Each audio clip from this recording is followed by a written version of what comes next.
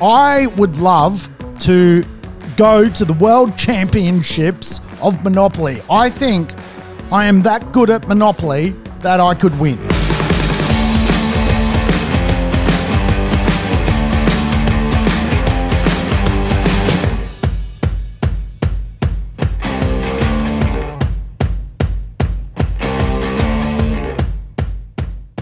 Welcome to the Urban Property Investor. I'm your host, Sam Saggers, here to help you crack the code of real estate wealth. I tell you what, today we're going to crack into the board game of Monopoly. We're going to dig into what Monopoly can teach us as property investors. And I tell you what, there are so many lessons of this great little board game, which I would encourage everyone to play. In fact, inside our property investor village, we do often partake in mass games of Monopoly. Yes, we play Monopoly, we play the cash flow game by Robert Kiyosaki, and we even invented our own game when it comes to real estate. We call it the property game.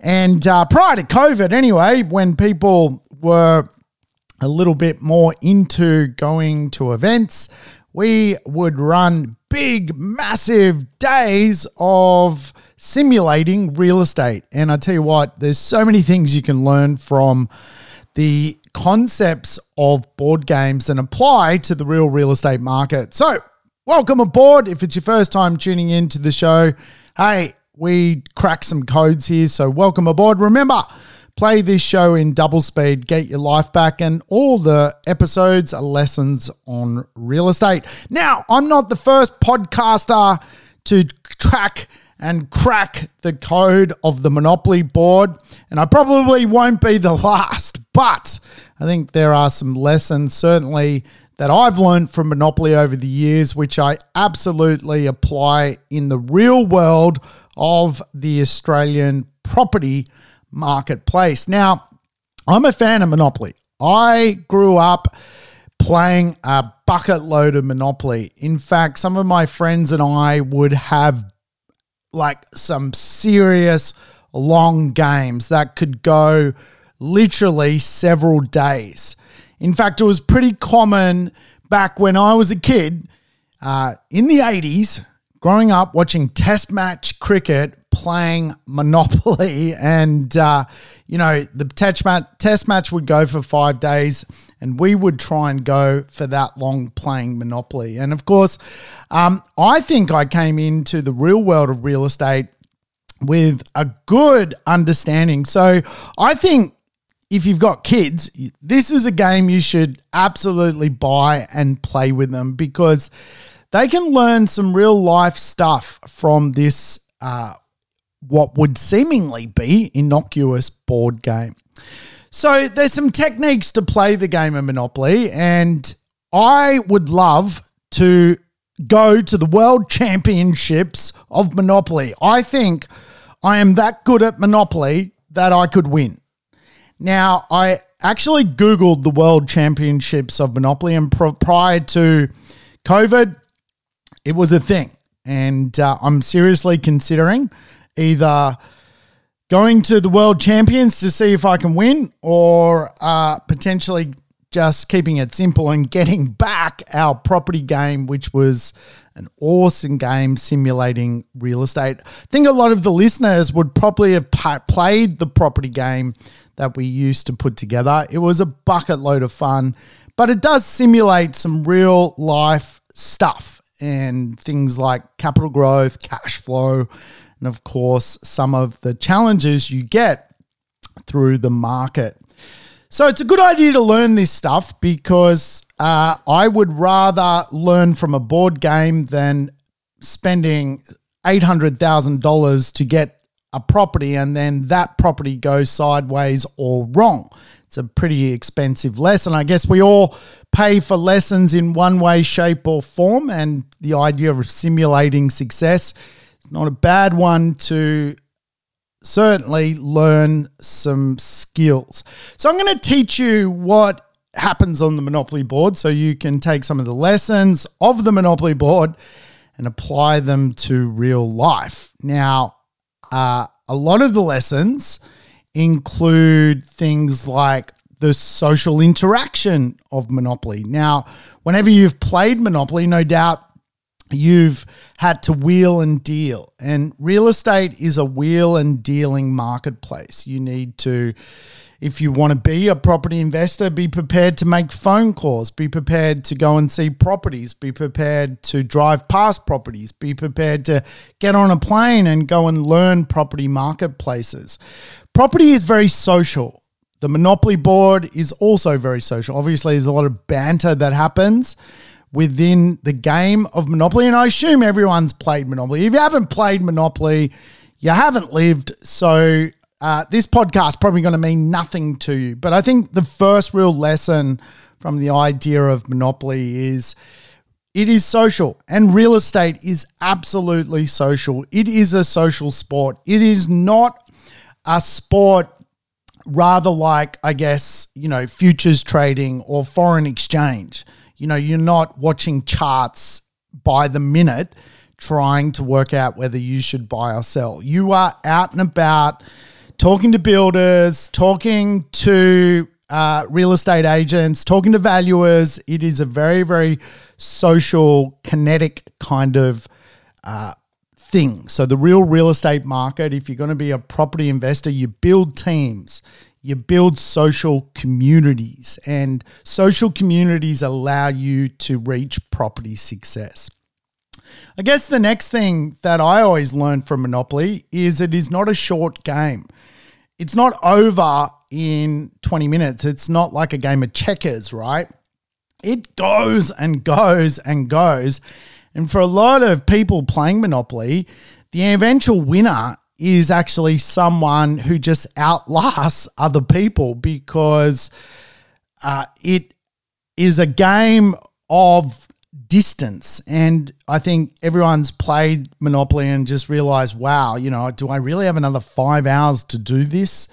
And it's usually that person that gives up first that becomes, it doesn't become the winner, right?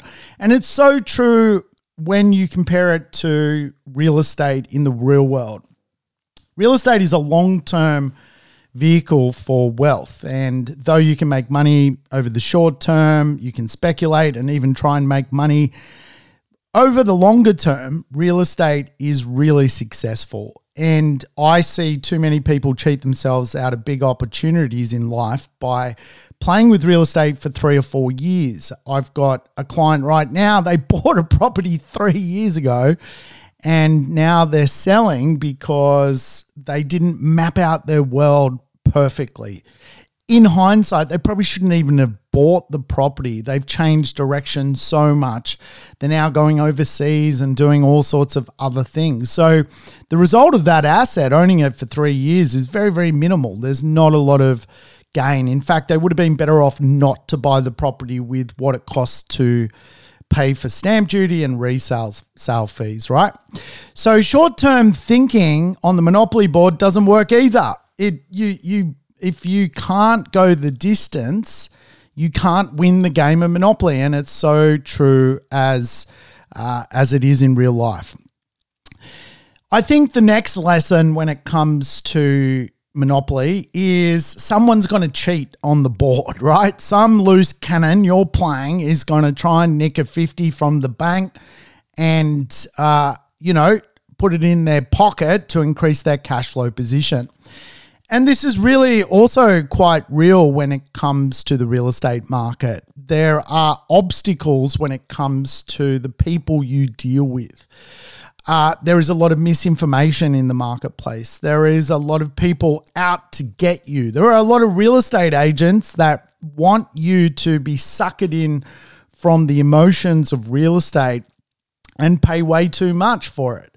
There is a lot of auctions you can end up going to and being bamboozled by the amount of excitement. And guess what? You're being cheated out of something because you're too caught up in the emotions of what is going on. And as such, there are cheats in the marketplace, in the real marketplace.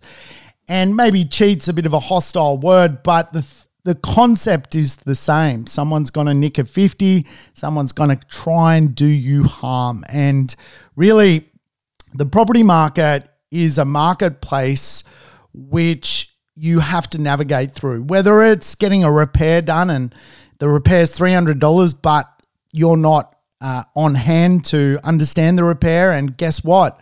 The plumber's charging you $500. So cheats are amongst the real estate market in the real world. And some of this stuff you need to be cognizant of, and some of this stuff you also need to not let stress you. It's just the way it is, unfortunately, in society.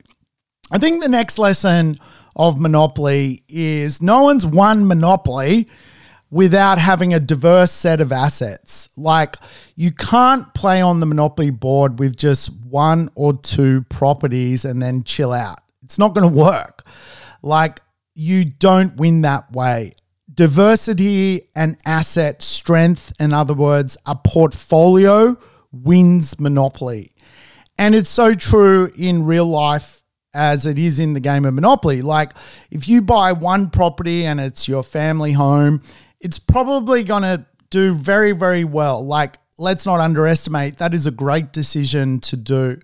But it probably won't create a huge amount of wealth for you. It will do well for you, but it's not going to create you passive income. The only way to create passive income is to diversify and buy more assets, whether they're real estate or shares or more superannuation, whatever it may be. The Monopoly board teaches us that one asset is not going to be good enough. I think the Monopoly board also takes us in a place where luck plays a part.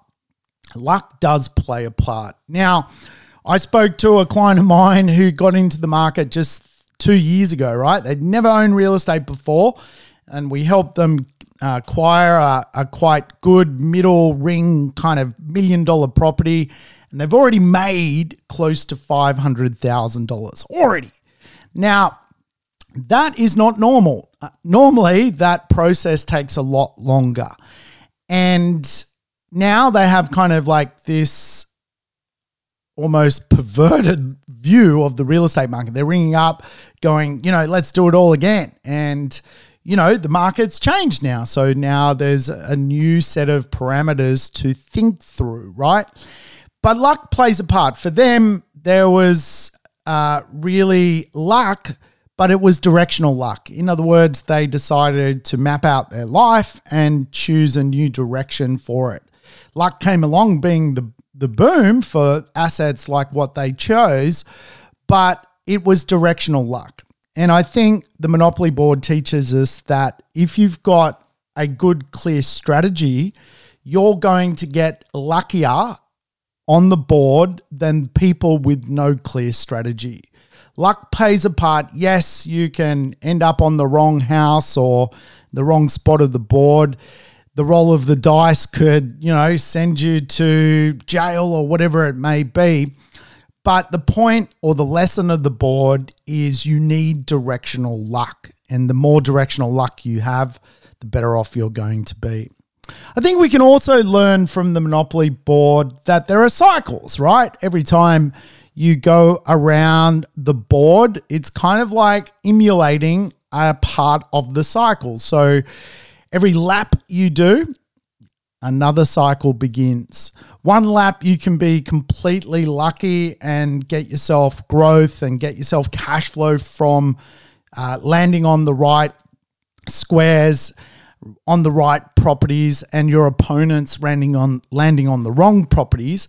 And of course, this simulates growth. This simulates a boom, if you like.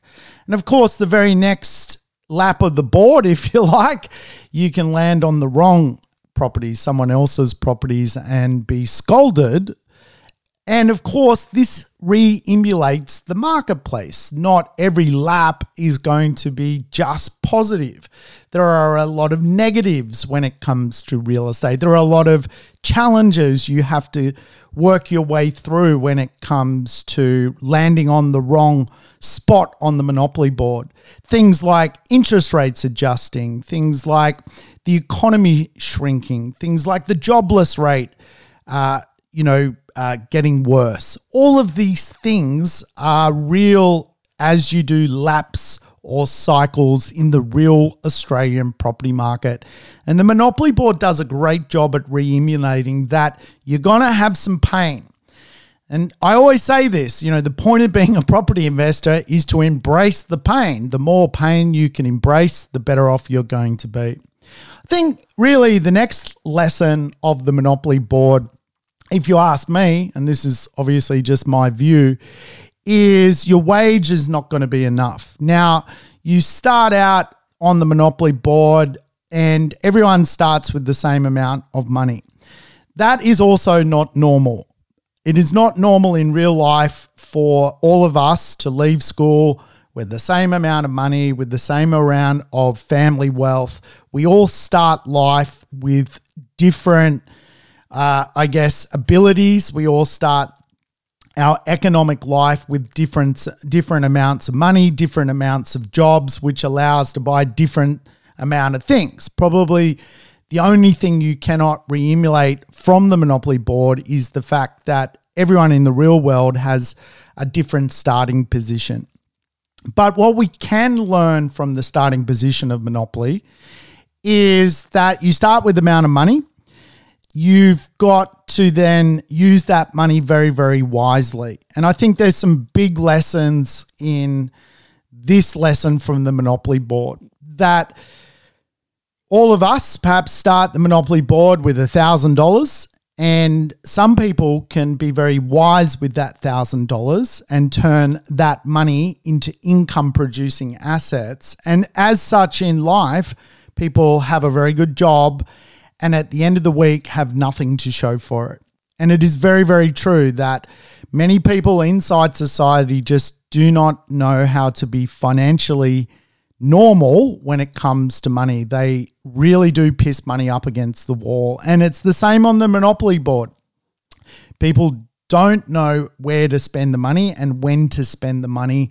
And of course, this re-emulates life, if you like. I think the other thing we can deduce from the Monopoly Board is our wages not going to be enough, right? Every time you go around the Monopoly Board, you get paid $200 for passing go. And if that's all you did on the Monopoly Board, in other words, you never bought anything, but you just tried to lap the Monopoly Board and receive your wage, your $200 for pass and go, you're not going to reach retirement with financial success. It's just not going to happen, right? And I think we see this in Australian society, that Australians quite often won't invest. A lot of people end up on the pension. They go around the Monopoly Board every year or so. Let's say their Monopoly Board is a yearly thing. A year passes, no investments, no shares, no bonds, no dividends, no real estate, right? And of course, the wage is just not going to be enough. You can earn a lot of money in this country, and if you don't reinvest it, it's still not going to be enough. So I think the Monopoly Board teaches us this, that unless you take that $200 and you go and buy something, your $200 is going to fast run out very, very, very quickly, right? The Monopoly Board also teaches us that inflation is real. And the coolest thing about Monopoly is the longer the game goes, the more expensive it is to remain on the board. And this is so true of real estate. It's so true of Australian real estate. It's so true of life. Like the cost to live in the 1970s is disproportionate to the cost to live today. The longer you're on the board, the more you actually need to survive on the board. Again, the Monopoly game does a great job at simulating inflation. The longer the game goes on, the more the living expenses of the participants of the game increases. In other words, when you go around the Monopoly Board, you're more likely later in the game to land on a square with, pay someone with 4 houses on the square than at the start of the game when you land on it, there's no houses on the square. And of course, the punishment for landing on that square later in the game is a lot more money. So as time goes on, you need more. And this is, again, one of the biggest challenges for people inside Australian society is to take that $200 wage from the Monopoly board and reinvest it in income-producing assets, because the longer the game goes in real life, the more you're going to need inside of your real life. I think we can also deduce from, and I don't even know if deduce is a real word. It doesn't sound like a real word, does it? Deduce. I don't know. I can't say punkum either. That recessions happen on the Monopoly board, right? Recessions absolutely happen on the Monopoly board. They happen in real economics, and they also happen on the Monopoly board. It's very common on the Monopoly board for you to have potentially a couple of laps which just go completely wrong. And really the simulation of this is very much in line with the truth of real estate investment, that things can come along and just send your ambition sideways. And the fact that you need to overcome sometimes the market stagnating, things going sideways, your life being turned upside down. You know, in the real world, people get divorces, there's challenges with work, there's all sorts of elements which unfairly, just the way it is, impact people. But again, on the Monopoly board, this happens to you. It's very, very common to run into real challenges as the game goes on. And of course, if we go back to really the people who win Monopoly, they have patience to play the long game. And again, I've been in Monopoly board situations where I'm clearly coming second, but the person coming first is losing their patience and wants the game to end. And in real estate, in the real life world of real estate, this is so critical because, again, I've made more money out of real estate than everyone I know because I just hold real estate longer because I've got more patience than most people. Most people are changing their life constantly, and for whatever reason, that constant change in their mind reflects on their assets and their wealth. Now, I can't put my finger on why, but it's obviously just the way it works. You meddle with this stuff, you're going to get burnt. If you get off the roller coaster halfway through, you're going to get burnt from real estate. That's how it kind of works. So there's a lot to understand about this game, right? It's an exciting concept. Like, go grab it and play it right now. Grab your family, grab your kids, have a go at this thing, right? Because it'll teach you a lot. So let's talk about the board itself. Let's talk about the game. We understand there's some clear messages and rules from the game, but the board itself is very, very interesting. And this is very much how I analyze real estate, that the board is made up of 4 quadrants within the real estate marketplace. Very, very similar to the Australian real estate market. The 4 quadrants, if you like, is if we were to navigate our way around the real estate marketplace on the board, and hopefully you can visualize the actual game itself. You're sort of kicking off, if you like, and you go past those sort of brown ones, Old Kent Road. Old Kent Road ain't going to make people wealthy. And I think if you've played the game, you'll understand what I'm talking about.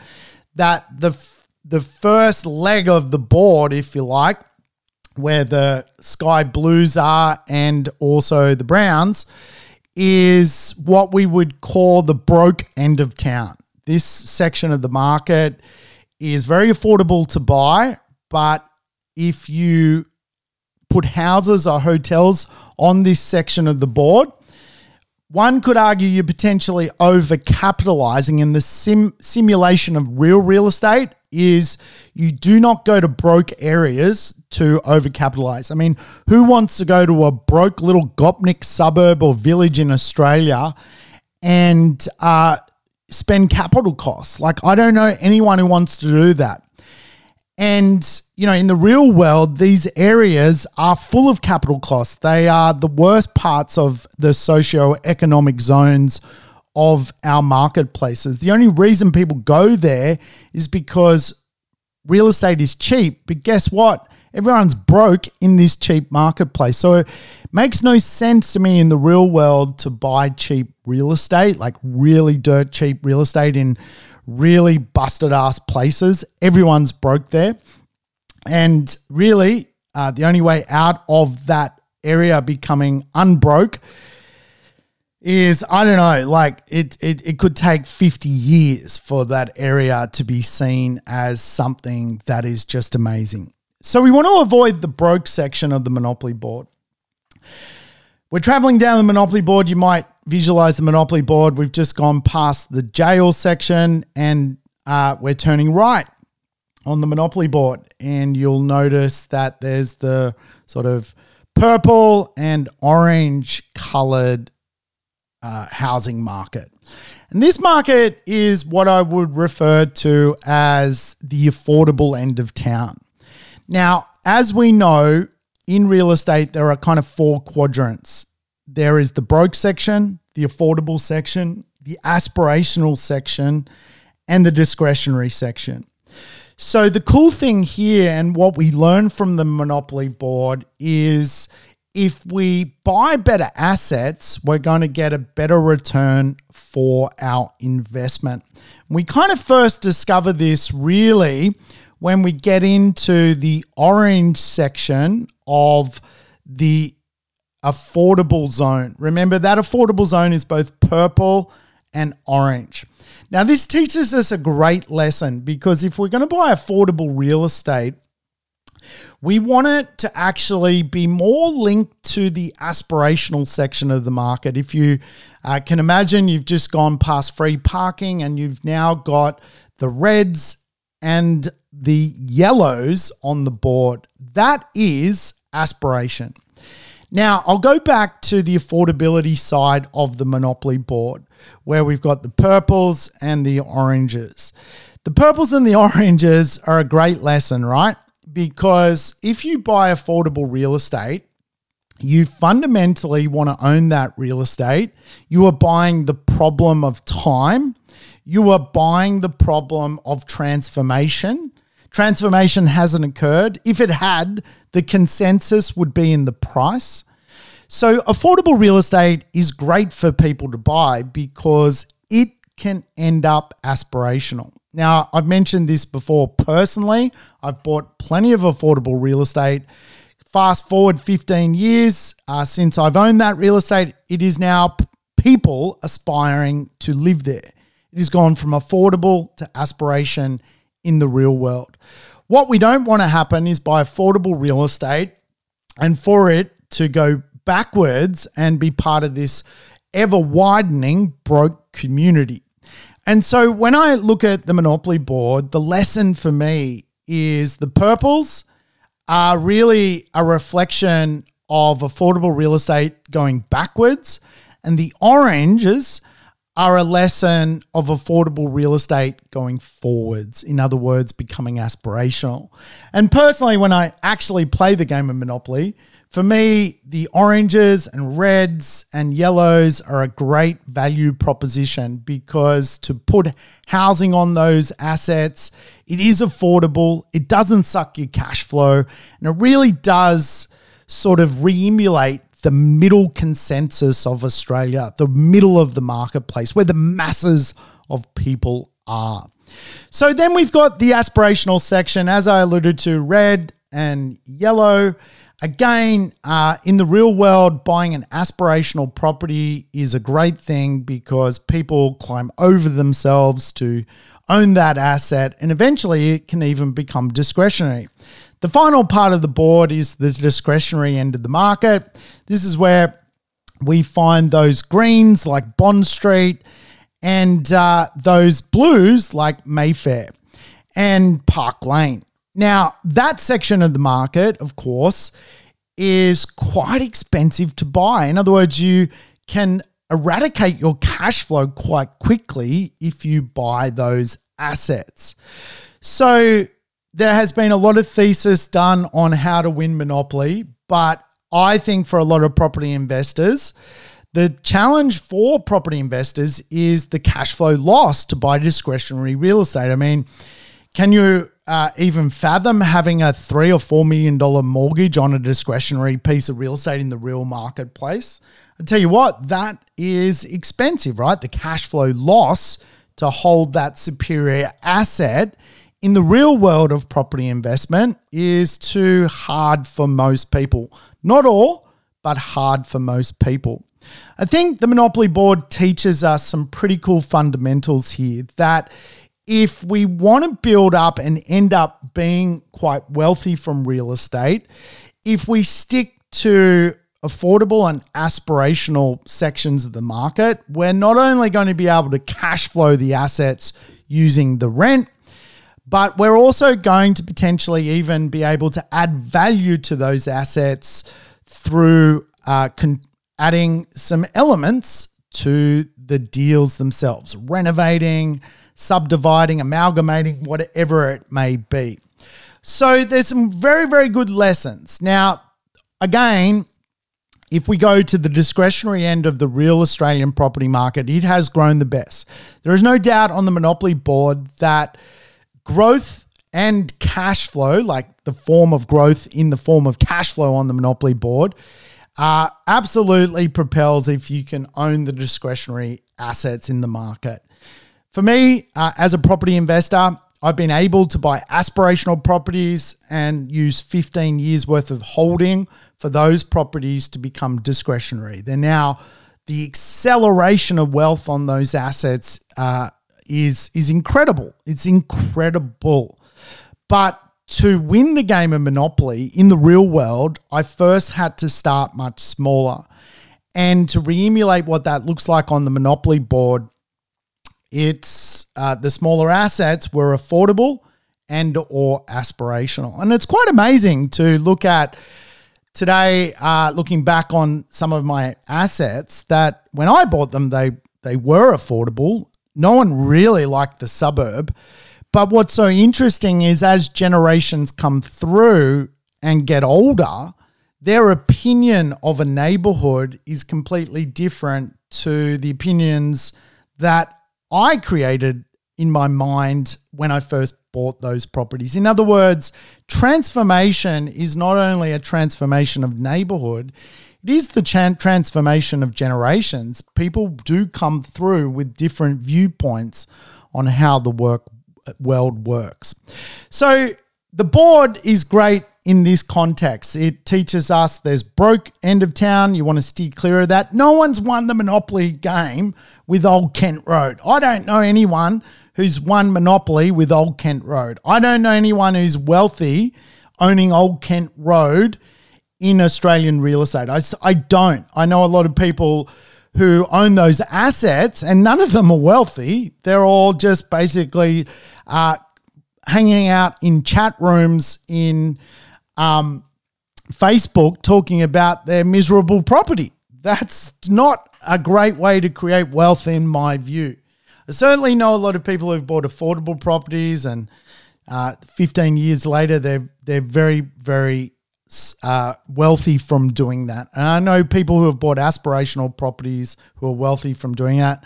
And I know people who have bought discretionary properties who are very, very wealthy off the back of that. They've almost won the real estate lotto, right? But of course, what you don't see behind the scenes in the real world, to buy a $3 million property over 10 years, you're probably spending $500,000 on mortgages, right? And so that loss is not factored in sometimes to the capital growth of those assets. So how do we overcome that? We just buy affordable and aspiration. The rent covers most of the debt. We might have to sling a few dollars in ourselves to prop it up, but nothing horrendous, typically $50, $100, $150 a week.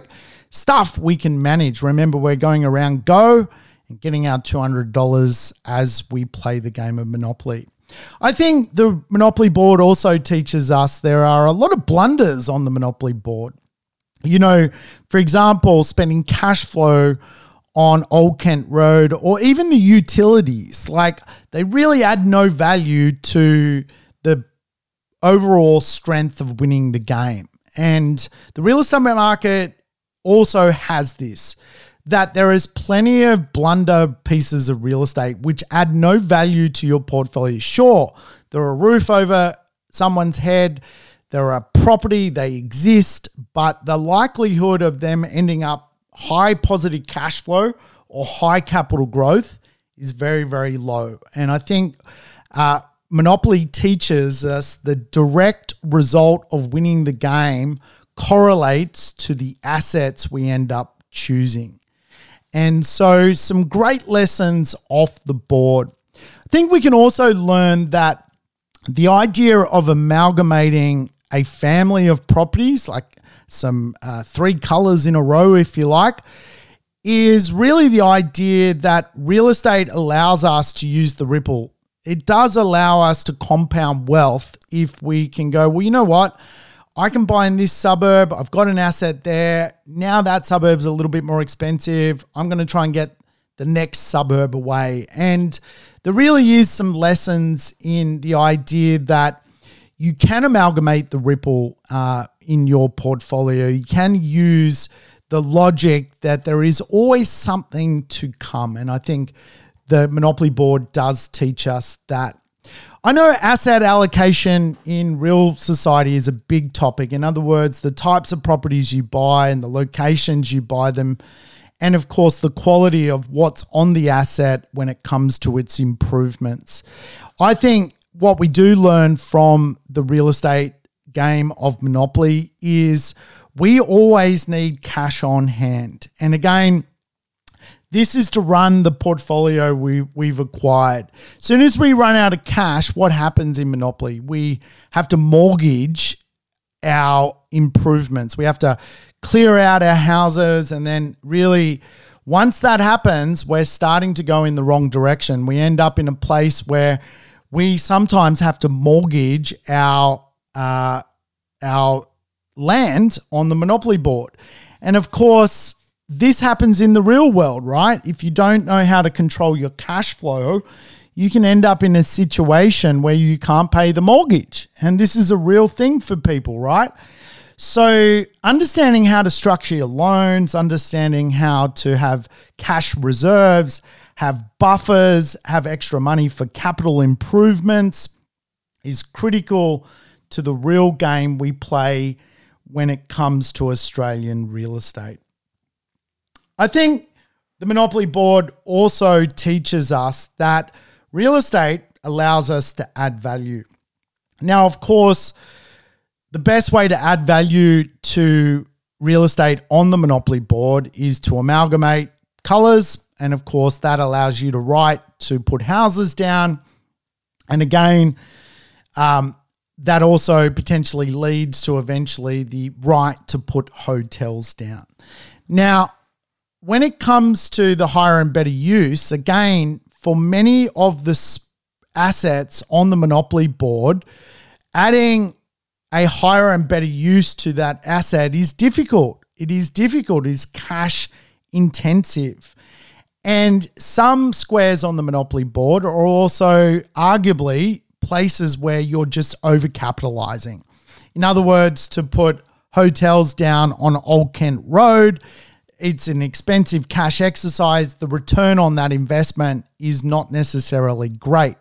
And this is so true of so many property investments. I think the biggest mistake property investors make is to not factor in future capital costs, the costs to bring a property to its normal value state. And so many people buy sort of old properties which are really past their use by date and struggle with capital costs, the costs that comes their way. I was looking at one asset just this morning. Like, it's got $36,000 worth of doors it needs to be put onto the property because the doors and the frames are basically dysfunctional. $36,000 on doors, that is not adding value. That is just maintaining almost like integrity of the asset, right? So you're not going to make money out of putting $36,000 of doors on a property, yet so many properties in Australia today suffer this problem. There is no higher and better use. However, Monopoly does teach us that if we can find the right assets on the Monopoly board and we cash flow ourselves well and we create a higher and better use, a better looking property on the Monopoly board that's represented through more houses on the square, we're going to get a bigger and better result from that asset. And that is very, very, very true. The Monopoly board also teaches us another critical lesson, and that is that we can change the trajectory of our cash flow by understanding that hotels almost create a new mixed use. And so when we start buying assets, we're acquiring the land, then we build houses, and then eventually to get the maximum amount of rent from properties, we use things like hotels on the Monopoly board. Now, in the real world, this is so true as well. And I always teach this as sort of like a contemporary mixed use. Today, you can buy a great property and you can work out how to increase its rental return by being your own hotelier. You can do things like Airbnb on a property to change the trajectory of its cash flow. Not all properties, but certainly properties in the right location with the right appeal, look and feel, you can absolutely change the trajectory of its cash flow. And again, this teaches us so much on the Monopoly board, as much as it teaches us what is happening in real Australia, that there is opportunities out there where we can absolutely buy some growth, but also buy a cash cow. I think the Monopoly board as well also teaches us that we can wheel and deal. Like capital growth is a thing, right? On the Monopoly board, you can buy and sell things to other players. And of course, this is the real market of Australian real estate. We buy and sell stuff all the time. I think the critical lesson here, though, when you do analyze what is bought and sold, is the best properties are in the highest demand on the property board. In other words, players quite often want the same properties when the game starts. Everyone's got some ideas in mind. Sure, Monopoly is a game of dice, so you do have to factor in what you land on. But for the most part, a lot of the Monopoly players that play the game all want the same properties. And this is so true of the real estate marketplace. There is a lot of money out there. There are a lot of people that want properties, and the right properties are in hot demand. And it will always be like that. In fact, it's probably going to get even harder to acquire the best properties as competition for them continues to rein in thick and fast. I think the last lessons of the Monopoly board, which I want to share, is of course the luck cards like Community Chest.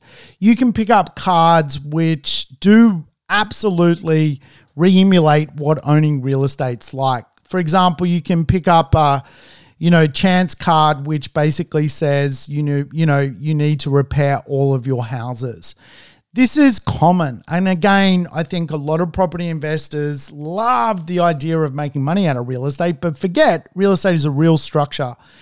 And the card where you sort of pick up, the idea of having to renovate all your houses or hotels is very, very true. I mean, just 2019, I was caught with 3 renovations where I had to improve the asset to maintain the yield. This comes at a cost. This is not free. This is not cheap. You need to run the right structures to be able to handle that.